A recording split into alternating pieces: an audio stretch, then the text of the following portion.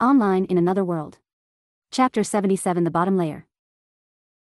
As the smoke dissipated from the minuscule explosions, the state of the hazel-haired bandit's body was revealed. The volatile explosions had charred his flesh and crushed his internal organs. The bandit fell over onto the stone as a mixture of billowing smoke and steam exuded from his burnt body, which was now a corpse. Level up. Level 5 achieved.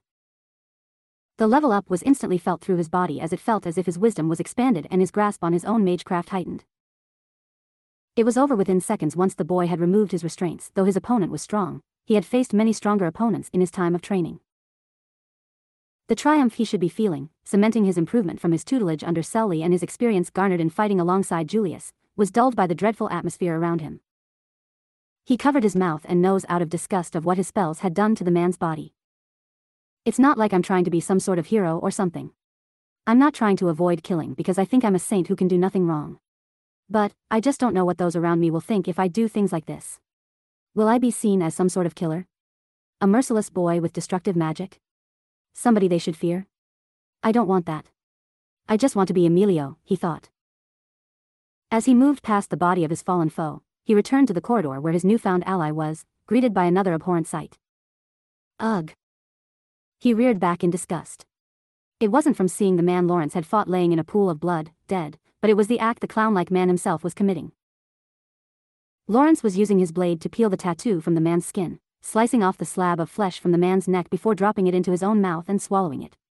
Such an act of what could be considered cannibalism to some degree was abhorrent, to say the least. What are you doing? He asked in disgust. Lawrence wiped his mouth. Oh, my apologies. I didn't mean for you to see that, my dear friend. Yeah? What the hell was that? He asked again. Before he answered, the orange-haired man slid his peculiar sword back down his own throat, swallowing it before responding. Swallowing the brands of one of a 10 divine styles user strengthens us Chaos Swordsmen. It's an offering to the Chaos God, you see. Still. He averted his eyes. Lawrence was still smiling, glancing around the corner to see the charred body of the bandit the boy had fought. It seems you're quite capable, my dear friend. I expected nothing less. In that moment, he felt some sense of relief for having burned his enemy, as it seems Lawrence had intended to also take the brand from Terry's body as well, but it had been charred. Yeah, well, let's just move on. As you wish, Lawrence smiled. After defeating the 2 hideout guards, the unlikely duo moved down to the 4th layer of the large, criminal hideout. Surprisingly, and fortunately, the 4th floor didn't seem occupied by any guards, at least they didn't encounter any before finding the passage to the 5th floor, which seemed to be the last of them. I guess criminals are short-staffed, huh? He thought. Be on your guard, my dear friend, Lawrence whispered to him. Huh? It was an unexpected bit of advice from the clown-like man as they quietly walked down the dark steps to the final layer of the hideout. Lawrence kept his scarlet eyes forward. Something quite troublesome is lurking down here, it seems. What's he talking about? He thought. Though he didn't have a chance to ponder the man's words, as once they reached the bottom of the stairs, the nature of the new domain revealed itself to his eyes. Unlike the previous floors, it wasn't a maze of halls, but a large room, filled with cages and cages, mostly filled with demi-humans and children. It was the size of a stadium, but also unlike the previous layers, it was maintained with more light, though this didn't seem to be a good sign.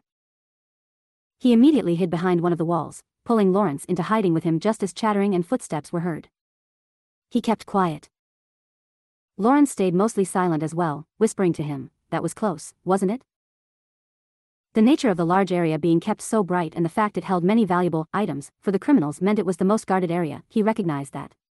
The voices of bandits could be heard as well as their footsteps stomping about. Sounds like there's a lot of them, he thought. Can you? He began to ask. But, to his surprise, Lawrence was already leaving their spot of hiding, drawing his sword from his mouth as he smiled. Leave it to me.